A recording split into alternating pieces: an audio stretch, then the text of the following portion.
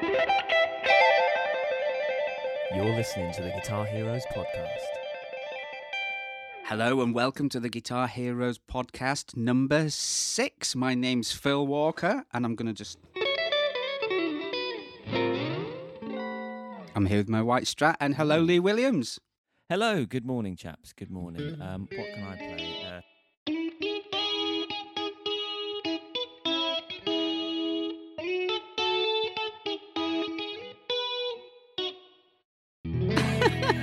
And thankfully we're also here with Chris Taylor. Hello, Chris. Hello. I don't have anything Christmassy planned, but... Oh, yeah. Oh, snazzy. Sorry, I'm being Mr. Christmas here. Has everybody got their Christmas decorations up? I don't actually. It's Amy's birthday on the 11th. So yeah, we wait until that's out the way, and then we start Christmas on the 12th. Oh, okay. Lee, have you got your baubles out? They're always out, Phil. You wouldn't know that, though, because we're still on Zoom, so you can only see the top half. Yes, we're starting to. Yeah, it's December 1st today, so getting in the spirit. We all need cheering up after this interesting year, don't we? So, yeah, the tree's up and getting the decks out, and Bublé's coming out of his cave, singing in the background. Mince pies galore. Setzer for me, I'm afraid. It's the Setzer's Christmas extravaganza every year. And Brad Paisley's got a Christmas album. Has he really? Has he? Yeah, and he wrote a song on it called James Penguin. Right. That's got you on it. Yeah. Is it? Yeah. All I'll say is, guys, check out Brad Paisley's Christmas album. If you don't like Christmas music, don't. You'll hate it. But if you do like Christmas music, it's really good. I love Christmas music. I was actually thinking, guys, maybe not this week, obviously, because we've got other things planned for today, but we should do a Christmas episode where we discuss Christmas guitar, because there's so much great. If anyone listened to last week, they would have heard, Chris, I think your nomination for Brenda Lee's Rocking Around the Christmas Tree, that was a great recommendation. I know. And it got me thinking about other examples of fantastic Christmas guitar playing. There's so much good stuff out there. There is. Well, let's save it. Let's save that, because yeah. I think that's going to be a cracking episode. And if there are people out there that don't like Christmas, tough, go listen to something else, because we love Christmas here, don't we? We do. We do.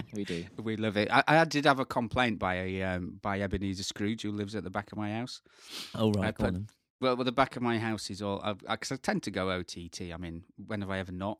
And I've got nice icicles running down the fence, and I've got lights on top of the shed and everything. And he came round last night. He goes, "Your Christmas lights?" I was like, "Oh, here we go." I said, "Yes, Ebenezer." He said, "The flash, the keep, they kept me and my wife awake." I said, "Well, close your curtains and shut your eyes. It's usually the best way to sleep, isn't it?" And so we've come to a compromise, and I'm only going to leave them on for 23 hours of the day now. Oh, very good of you. So, it is, isn't it? It is. Yeah, I can see your Christmas tree there, actually. You've got a little one in the studio. Yeah, I have. Yeah, I've had this Christmas tree for 20-odd years, I think. It's my little friend. Yeah, I like it. It's one of those fibre optical things that changes colour. It's lovely. My beveragino today is actually a coastal Christmas blend of coffee as well. Is it? Where did you get in this stuff? The good folks that shout out to Fountain Rock Coffee of Weymouth. That's they've done a special Christmas blend, and I'm drinking it today from my Back to the Future mug. After they do decaf. Ooh. They do actually. They do. Yeah. Check it out. It's good. It says real reindeer droppings. Fantastic. Yeah, it's lovely. Okay, well, I guess I'm in the hot seat. We're gonna do a Chris's corner a bit later on. Chris, whenever you feel like you're ready to be put in your corner, just put your hand up. If I can get a word in, I'll let you know. It's like, yeah. It's Chris's ace card, isn't it? It is, yeah. Right, it's a timeout. Maybe Lee, shut up. He can only take so much of you and me, Phil, and then he just needs to play that card. It's just, he's gone for it. He's played Chris's corner, and then we have to shut up. I mean, if he does more than one per episode, that means he doesn't get one the episode the week after, does it? Oh, that's not allowed. No, he's only got one card per episode. Oh, can I save them? OTT, Chris. Can I save them up? I'm gonna save them up. I'm gonna go 5 You're saving episodes. them up? Yeah, no, and I'll have 5. Literally, and a whole episode would just be Chris's corner. It'll just be you. Me and Phil won't even bother joining. It'll just be Chris in a room on his own. I'll just stare at the Christmas tree for an hour while you just talk about whatever you want for this. Yeah, and I'll be playing with my baubles. Well, why not? We all have. Yeah. Anyway, this is it's a bit of a geeky episode, is this? But I wanted to bring this up at some point. I want to talk about modelling, and I don't mean the, you know, when you shake your little tush on the catwalk. I don't mean that type of modelling. I mean amp and speaker and effects modelling and what have you, because that is plays a big part in the story of Guitar Hero's sound. And obviously we are endorsed by Line 6, so I am going to name drop them quite a lot. When you do Line 6. But to be fair, I've been a Line 6 user long before I ever worked for them or they endorsed us. But I mean, amp modelling for me started, I think it was around 1997 when I got my Rocktron Chameleon. I used to have a huge guitar rack, and it was 12U. I had compressors and power amps and everything like that in there. Weighed a ton. And I just one day woke up going, this is nonsense. You know, playing to people in these venues that, you know, that they don't give a toss. I've just broken my back carrying all this gear in. They just want to hear me play. Hey. Oh, sorry, I did it, didn't I? I did it. But so yeah, I thought I'm going to make life easy for myself, and I got this Rocktron Chameleon, and it was absolutely rubbish. Looking back at the time, it was amazing because you could just DI. I think it had a speaker sim on there, speaker simulator or emulator, I think they called it. And then I upgraded to an Oberheim unit, which I think was worse. And then it was downgraded. The ground. Yeah. You think you're doing something good, don't you? And you go, oh no, I've sold it to raise money to get this thing, and now it's too late. I'm stuck with it. But then it sort of the groundbreaking Line 6 pod came out. You know, the kidney-shaped little red thing, and I think just about everybody's had one of those at some point, haven't they? Yeah. I was just thinking. Obviously, we've got guitar listeners to this podcast, but maybe you should just give what would Phil's definition or description of modelling? Because we get people asking about this at shows, and obviously, if you're a guitar player, you know this stuff. But if you're not, how would you describe That's a really what good you're point, talking actually. about? Because otherwise, this podcast is not going to make much sense to those people. Yeah, okay. So a conventional guitar rig would be a guitar, some effects pedals, and an amplifier. And what these new devices do, what we call modelling, it recreates the sound of whatever guitar amplifier you're using, maybe a Vox or a Marshall. And it does it using transistors and capacitors and wizardry. I call it wizardry. Yeah, a wizardry. Yeah. And it puts it into a neat little box, either a pedal board or a rack unit, and it saves you carrying all these amps around. And it emulates the sound of the speaker. So I think that's the easiest way of putting it, isn't it? Yeah, I think so. Yeah, it is essentially that. It's a digital emulation, isn't it? But the difference is these days the emulation has got so good.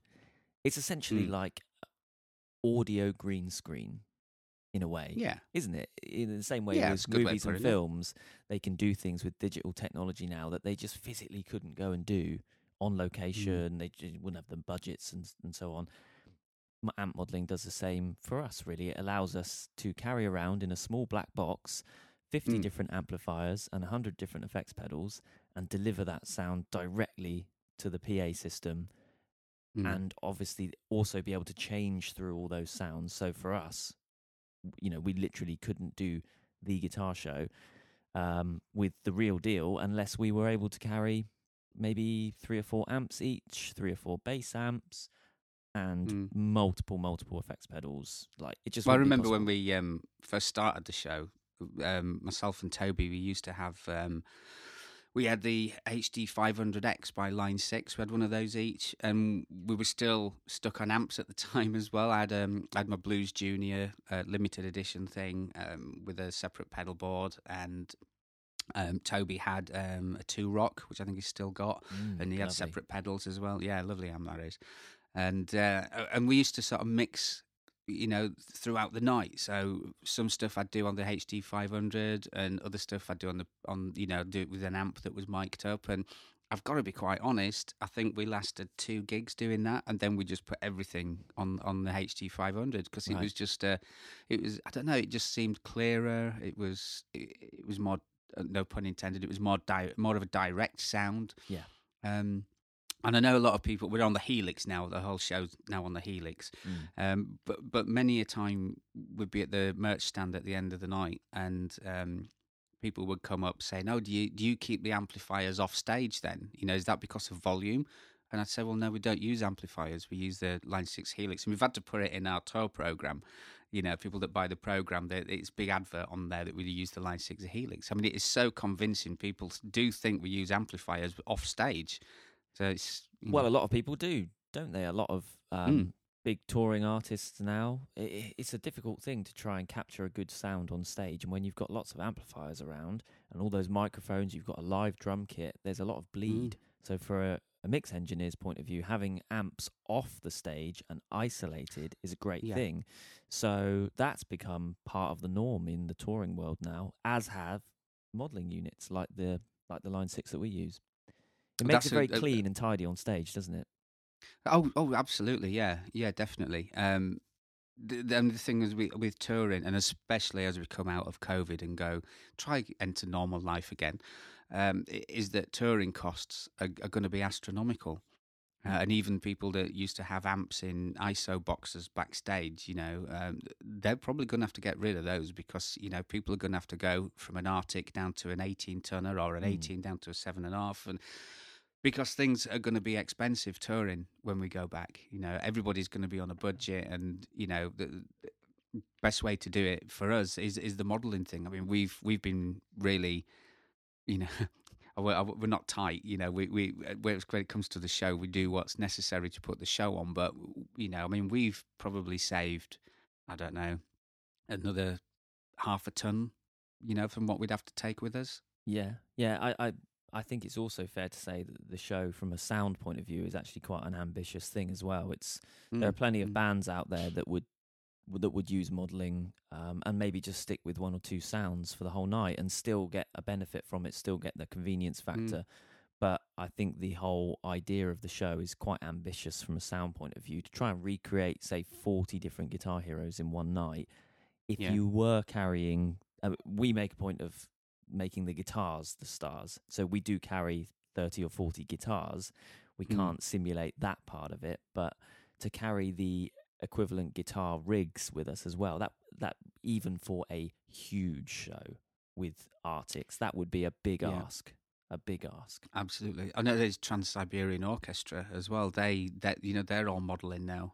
I should know what they have. I think is it Axe FX, and I think one of the other guys uses Digitech. But yeah, they model now.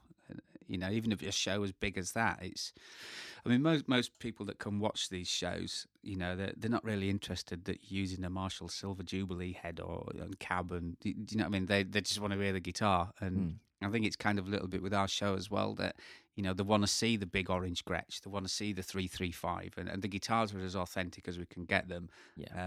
And that does feather in Line 6's cap there, because we've never had anybody question the guitar sounds. And that's really good. Chris, really are you drinking Bucks Fizz? No, just an orange juice with water. It's a thing I do every morning. It's just half a glass of orange juice, half a glass of water. I thought you might have been getting in the festive mood and having a wee tipple in the morning. Anyway, give me to the 12th, and then we kick off with I'll be getting a little tipsy every day, I would have thought. Do you see what I did there, Phil? That was me bringing Chris into the conversation. Well, I was just about to Our say... silent observer. I was just about to say to Chris, you're fairly new to modelling, aren't you? You've always been an amp guy. Yeah, I still am, to be honest. I love, there's nothing quite like an amp. Being in the room with an amp, the compression of it and everything, and just the air it moves, something that, digital simulators don't quite get. Obviously, it's not their purpose to do that. But moving from amps to something like the Hagix Stomp, which I've got here today, was quite a difficult move for me, because I always just thought, well, you got to use an amp, right? Because that's what they do. But the more you look into it, and for more consistency from gig to gig, going direct with something like a Helix or a Hagix Stomp is definitely the way to go. You can literally turn it on. You've already got your presets made. You just got to adjust the faders on your desk, and you're ready to go. Everything's already there laid up, and you can be ambitious with the sounds. Like, if you want, I did a show on a stint on a ship, and there was one particular song. I can't remember what it was, but it needed like an octave with this real heavy delay. But I'd have to get for this like 30-second part in a song, I would have to buy all these extra pedals for. Whereas I could just dial it up in this HX Stomp at no extra cost. So in that respect, it's fantastic. And were you playing ABBA? No, not ABBA. I haven't done any ABBA actually. I've never played any ABBA. That would be great to do. You'd make a what's the name of that one that you look like? Agneta, is it? Agneta, which one is it?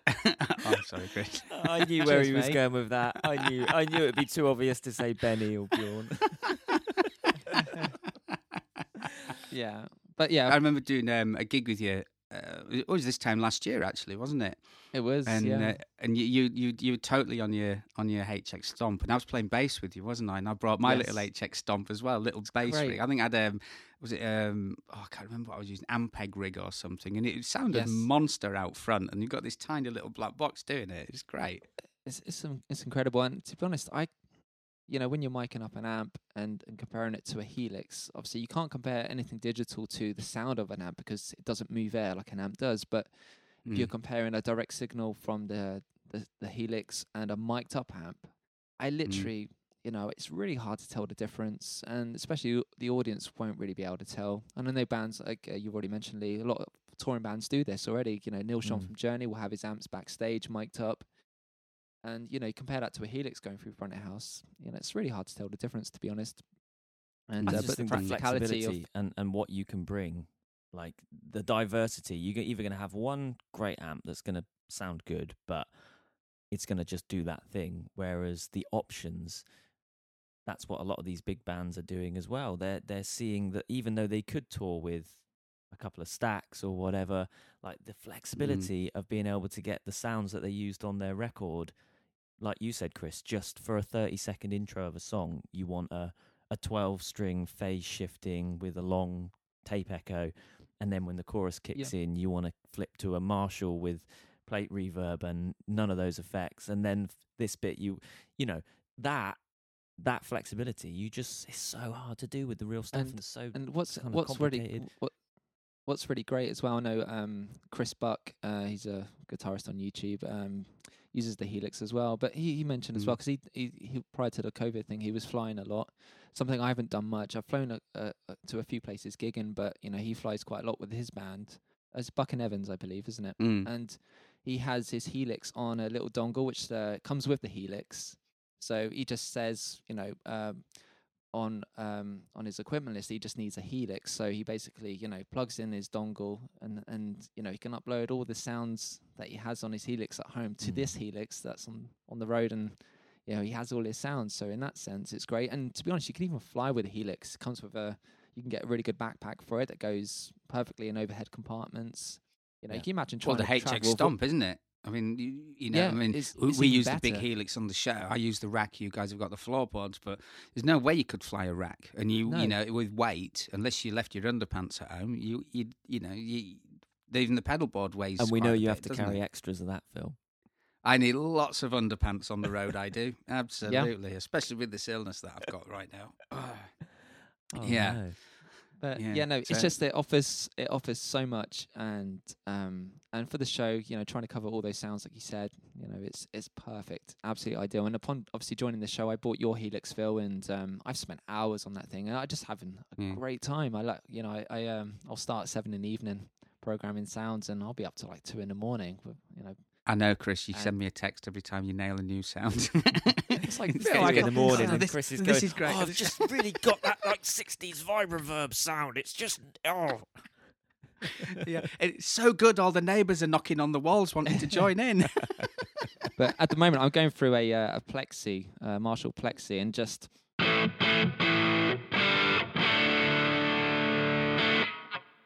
sounds awesome.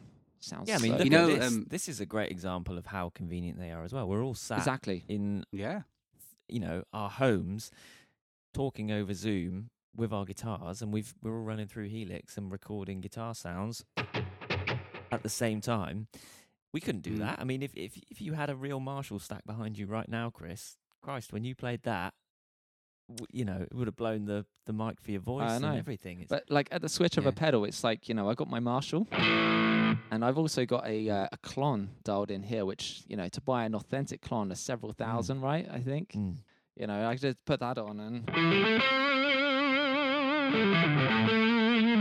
just sounds awesome. And if I wanted a bit of delay, one switch. It's great. I could change that delay if I wanted to something else. I could have a slapback. It's all there. It's great with Line 6 as well, because they're always updating. I think we're on 3.0 now on the Helix, and they've included some really cool effects this time. They've got all the filter effects, and something that I am a little bit peeved about is they've included a acoustic simulator on there, and I need to use one on the show. And I bought one and put it in my pedal drawer, and I'm like, well, that was 150 quid down the toilet, wasn't it? Thanks, Line 6. But yeah, you're getting so much value for money. The initial expense of a Helix, they're not cheap by any means. But the value for money, really, when you weigh it up, is incredible, because once you've got it, the updates just keep coming in free of charge.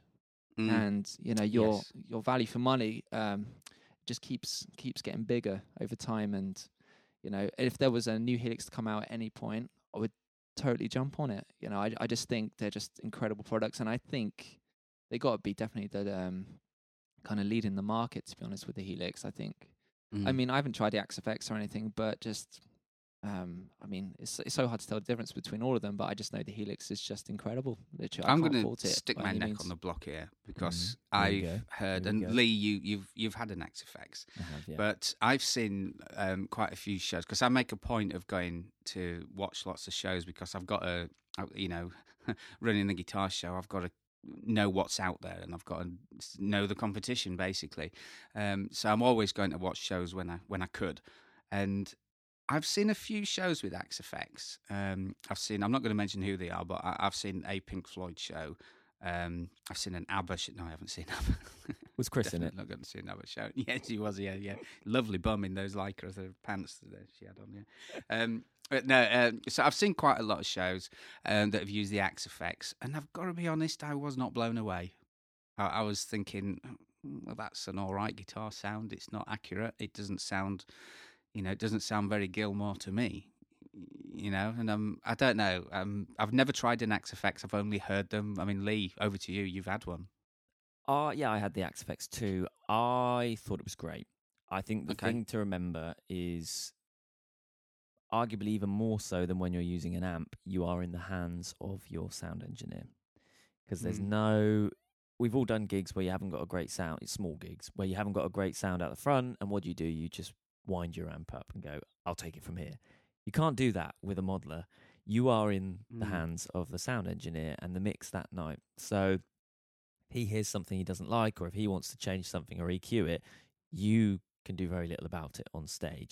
I always found with the Axe-FX that the sounds were, just the amp sounds were fantastic. Very, very real.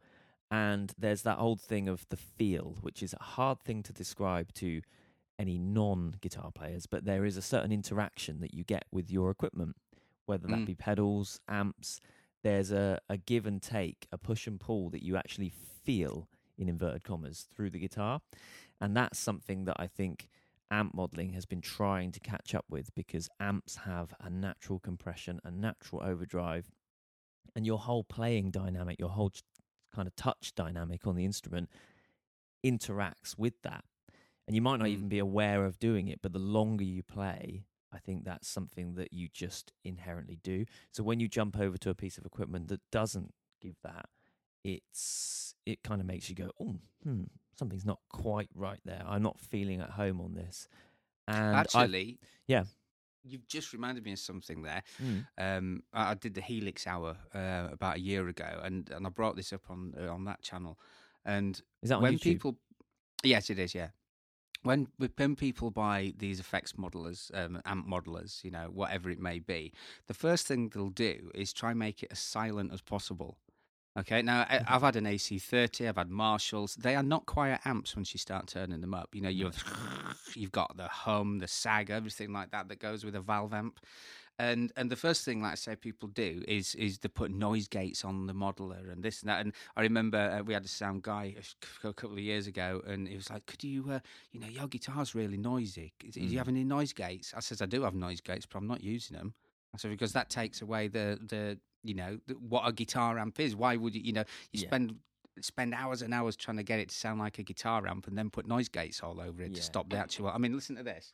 This is that's an overdriven. So you kind of got a noise with it, which is just what you need, isn't it? It makes it sound real. You don't get especially the smell or the heat, but you do get the noise. You get lots of smell in our show. Exactly.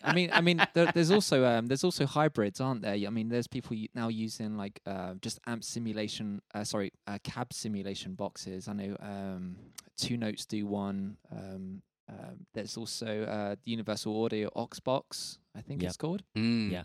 So Boss done one as well. I think they've brought one out, have they? I'm not sure, to be honest. But you can take your amp out on the road with you and go direct to front of house with a cab simulation and bypass the speaker in your amp. But again, at the same time, you're still back at square one, aren't you? Really, I mean, you've only still got that one amp sound, haven't you? But I suppose it's. I think that's for me where a lot of the most kind of exciting development is happening. This idea of just instead of putting your foot in one camp and saying I'm into amps or I'm into modelling, just seeing it all as tools, useful equipment, and blending it. I know. I mean, I use real pedals. I've got a few favourite pedals that I just have always used, whether I'm using an amp or not, and I still use those with my Helix. I know, Phil, you've got some pedals in your rack setup as well, and they're very often used in conjunction with the Helix. Sometimes if I'm sat at home, I might switch the amp modelling completely off on the Helix and run through my little Fender amp, but just use some of the effects on the Helix. I think that world of using things I'll tell you one of the most interesting uses I saw for that. It was on, I don't know if you saw the Pedal Show episode with Simon Neil from Biffy Clyro. Okay. So he was doing an interview with Dan on there, and they were just finishing up. I don't think it was the latest album, but it was the one before. They're just finishing up on that, and he just got into using a Kemper live, and he said the way he was going to use it out on the tour was take profiles of all of these amps that he used in the studio. So in the studio, he recorded with his core. I think it was a Marshall setup, but for layers and for overdubs, they might have used a Fender, an Orange, a dozen different amps. He always came back to his core amp sound, but blended in these other ones. And what the Kemper allowed him to do was to profile all these fringe amps and then take that out live. So he had his core sound of his Marshall, and then the Kemper handling all of these other amps that were maybe only used for a minute or two each. And that meant that the ultimate sound live was that extra bit closer to the record. I think stuff like that, that's a really cool world in which we're living in now. And I think that's only happening because modelling technology, profiling technology has got so good. 10 or 20 years ago, it probably wasn't good enough to do that. You would notice a real difference between the real thing and the modelled part. But now, very hard to tell. It is. Surely it's based on your situation as well. I mean, in this Zoom setup as well, going direct with a little HX Stomp or a Helix is perfect for this because, there's no noise to offend the neighbours or anything, and... I've just got Christmas lights for those. No, yeah, we got Christmas lights for those. But it depends. Like the Story Guitar Heroes. The Helix is almost like a must because we got so many sounds to cover. But if you're in an originals band, playing your own music, you have choice over the sort of sound that you want to go for, and that could be a hybrid of using an amp, cab sims, or blending, like you said, having your own Marshall stack on stage or something, and having a bit of a blend of a Fender amp in there as well. Yeah, going to front of house, So yeah, it's all, I suppose, dependent on your situation. Yeah, if you're sticking with like one sound, you have your core guitar sound, then, and if you've got the room to travel with an amp, then fine, that's great. I would probably do that if I was playing in a band where we just had like one sound and maybe a small pedal board, then an amp is going to be great in that. But if you're playing a gig where you've got to get through a dozen or more sounds, like real different guitar changes in a night, really clean, really distorted, loads of effects, like the amount of gear you'd have to take would just make it completely impractical for most gigs and most working musicians, I think. So that's where this stuff comes in nicely. You're listening to the Guitar Heroes podcast. So I'm busting a gut here, Chris. I really want to hear about Chris's corner. I can't wait to hear what you've got to say. I don't have anything, to be honest. What? I'm enjoying where this. What a disappointment! What? I'm so sorry. Really? Well, maybe you could say you don't have anything to say. You can play the jingle anyway because it's really nice, and then just say that you're letting our public down. Okay, cue music.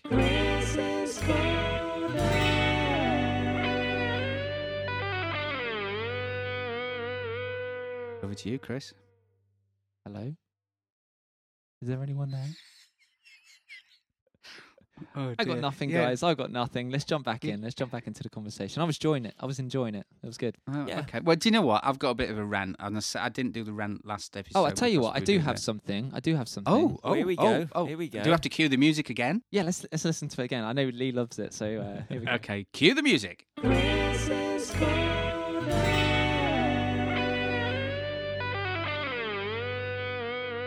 So, playing with my Les Paul, and my G string, right, keeps going out of tune. I know this is a real common thing with Les Pauls, and wear boxer shorts. I know. I've considered this, but so I've been looking into it, and they're saying, if the nuts cut perfectly, that G string will stay in tune, and it's all to do with the break angle of the string, apparently. But as you're, I don't have a Les Paul here, but if you're tuning the non-wound string, so the G, the B, and the high E string, you generally turn them towards you as you're tuning them up, right? Is that what you guys do? Yep. Yeah. If you string them the opposite way, it increases the break angle and will allow them to stay in tune. Apparently, I did not know this, so I've tried it, and it's great. It works. Really? It works. But does it not look stupid? If it stays in tune, I don't care what it looks like. So you string the highest strings the same way you would string the wound strings. I get what you mean. I would have to undo years of habit there because I know what I'd be doing. I know. It feels... I know. I would be tuning up and it would be going flat. Yes, that's right. It's very weird. I do see what you're saying. But it works. It changes the slight changes the break angle. Hello? Oh, we've lost Phil, you're losing Chris. Sorry, you guys are cutting out. Chris, we're losing you. Hello? Chris, come back. It says my internet connection. No! It says Chris, my internet connection isn't. So it comes to Chris's corner and his internet packs in. Even the internet's conspiring against Chris. They're adamant to not let him get a word in. Chris's corner. This is the best part of the podcast. I think we need to roll seamlessly straight into Phil's rant here. Yeah, okay, let's do a Phil. Oh, cue the music. Phil's rant. Okay, so I've got a bit of a rant. Now, Chris, you're one of the people I'm actually going to be ranting about, but it's kind of different because you've done a good thing, all right? But what really gets on my nose, I was going to say something else, but there might be under 16s listening to this. What really grinds my gears is, because I've bought quite a few guitars for the show on eBay. Okay, and a lot of say, never buy off eBay, but some of the guitars we need, you just can't find them anywhere. And you've just got to go down every channel possible to try find the guitar we need. But what I've noticed is that I hate it when people get, like, for example, say a 70s Strat or something like that, something that's quite a valuable instrument, or even a 60s, whatever. And you go on one listing, you go original Fender 60s neck. Oh, great, okay. And then below it, original Fender 60s body.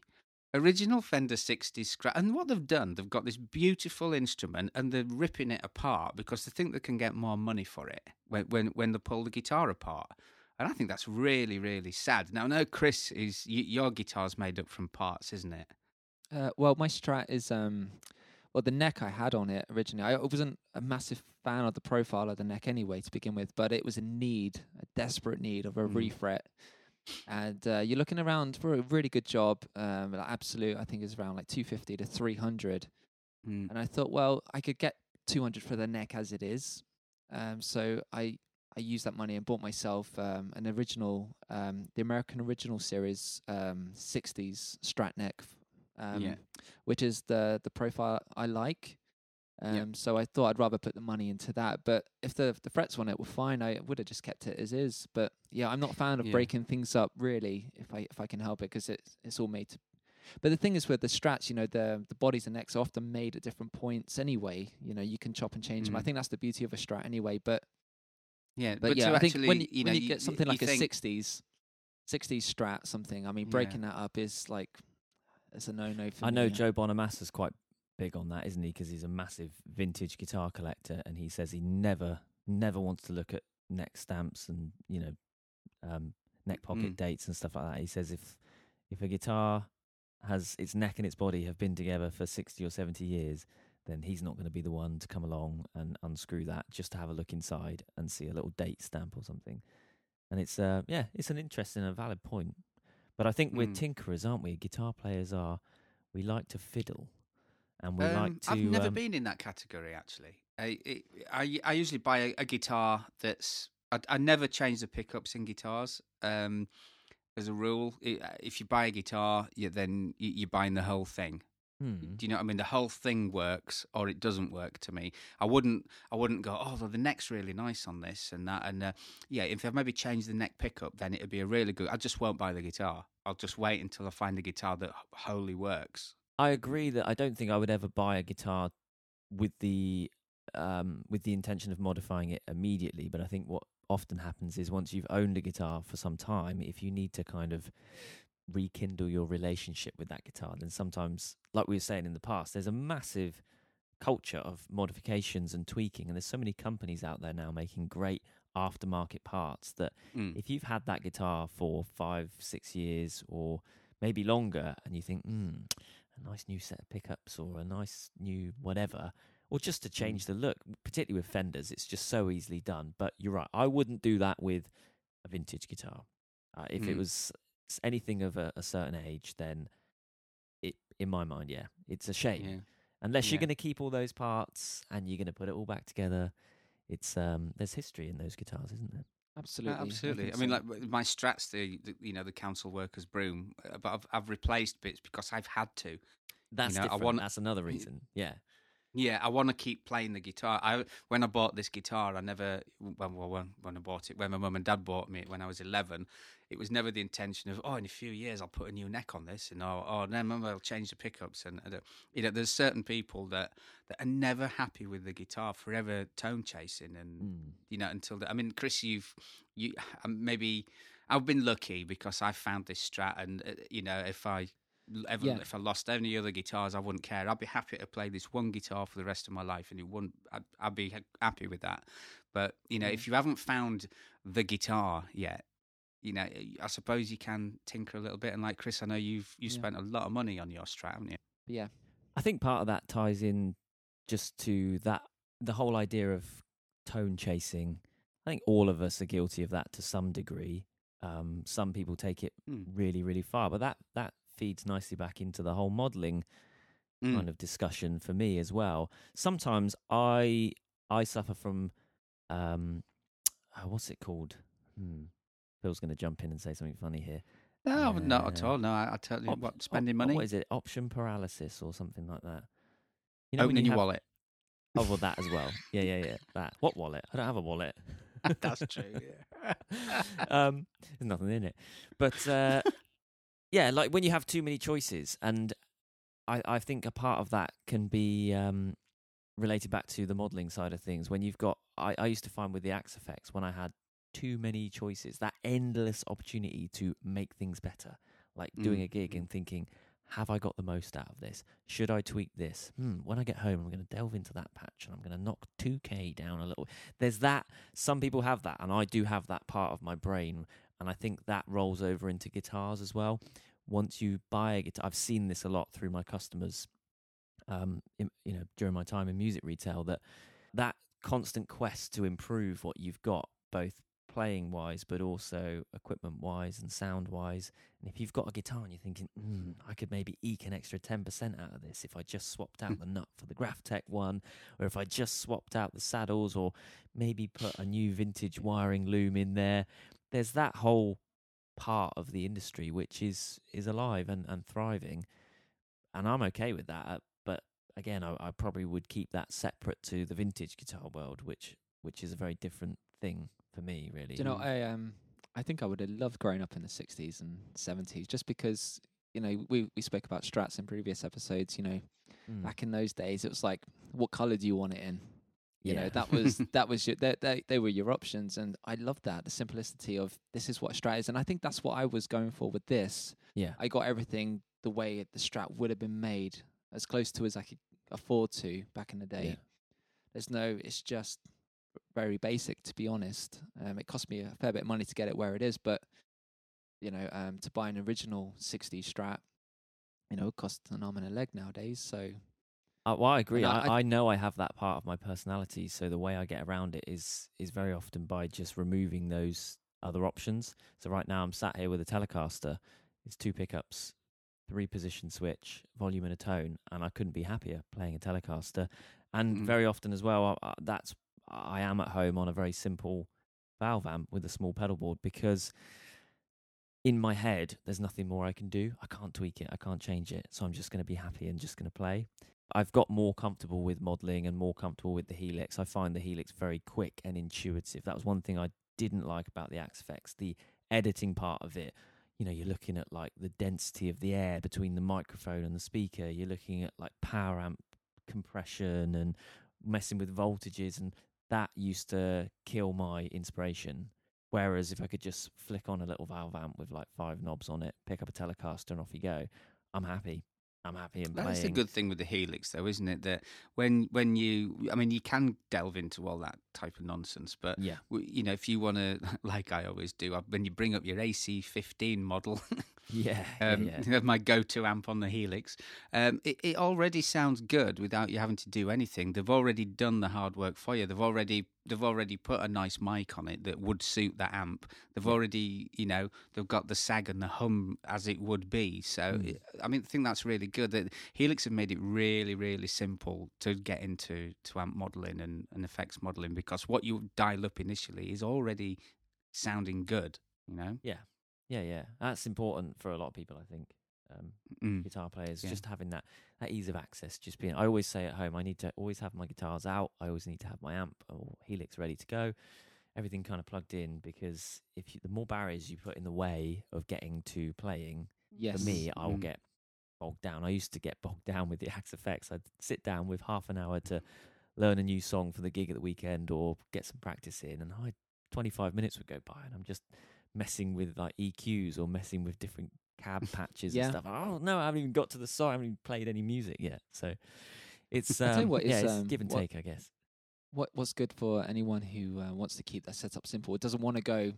Who just wants to dip a toe into the digital world. I think like the Strymon Iridium amp simulation pedal is really good, because it has 3 amp choices: it's a Fender, Vox, and a Marshall, and it has 3 cab choices for each of those models.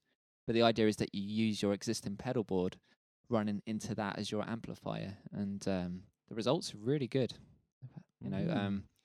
It's very simple to use. There's not a ton of bells and whistles on it. It's just a very simple amp simulation pedal, and is it an expensive one of the best thing on the market? But obviously, going into the HX Stomp, it's the same.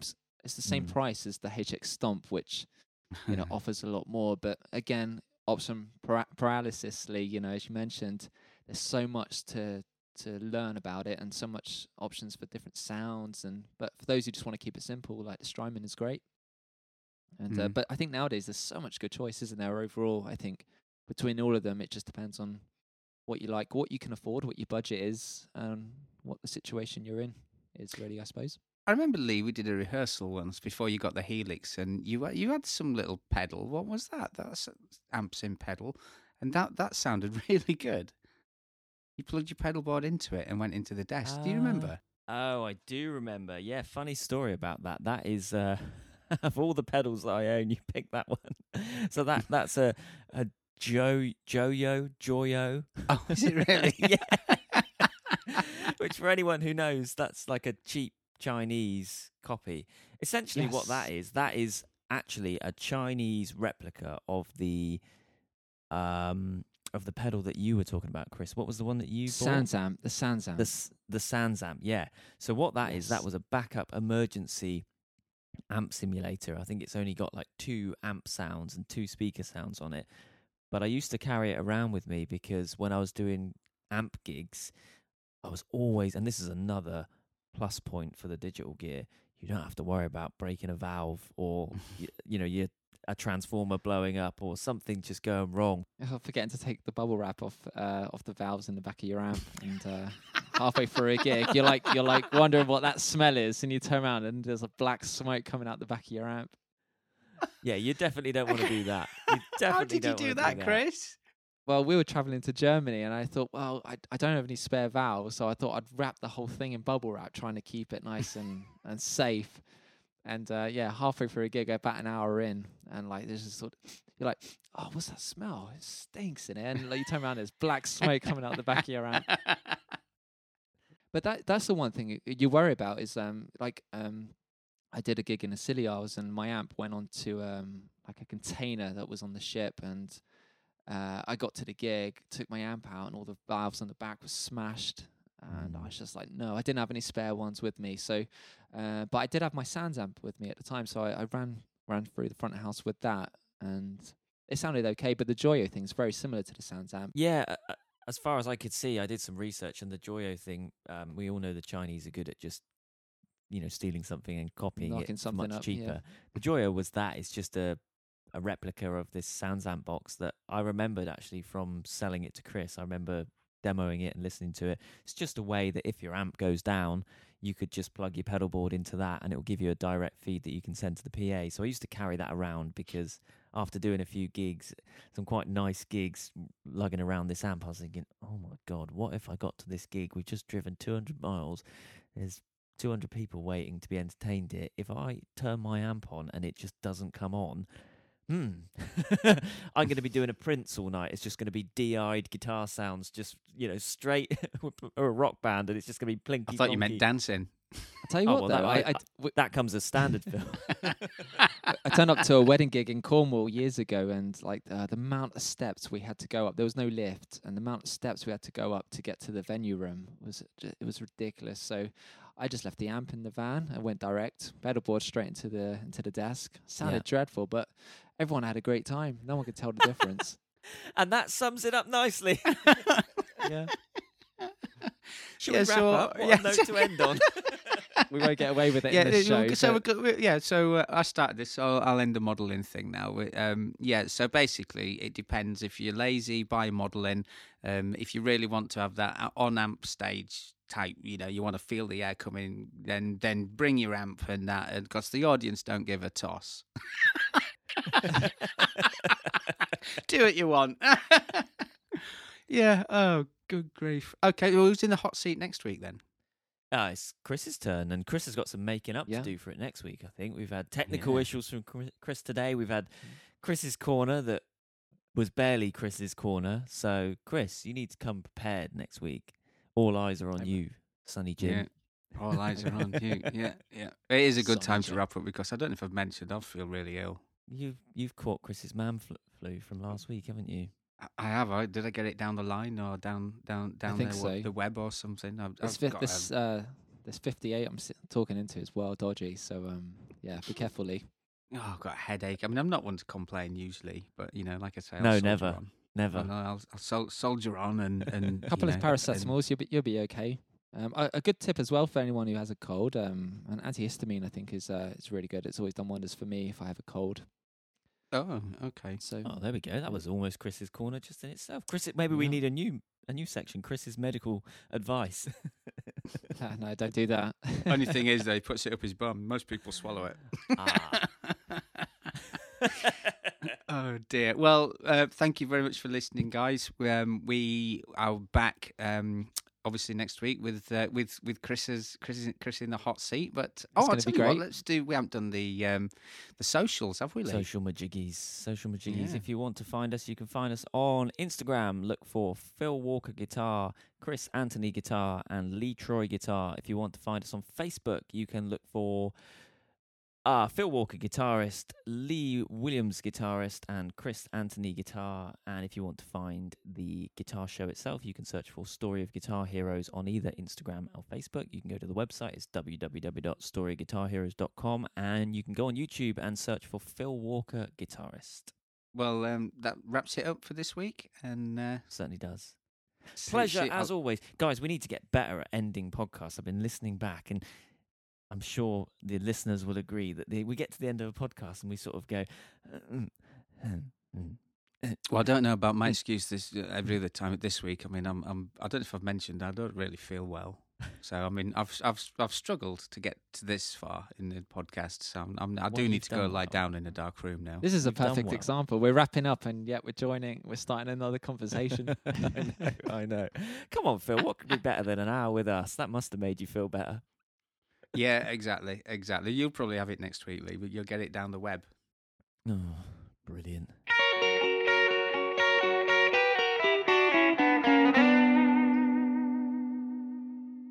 I think I'm getting bird flu.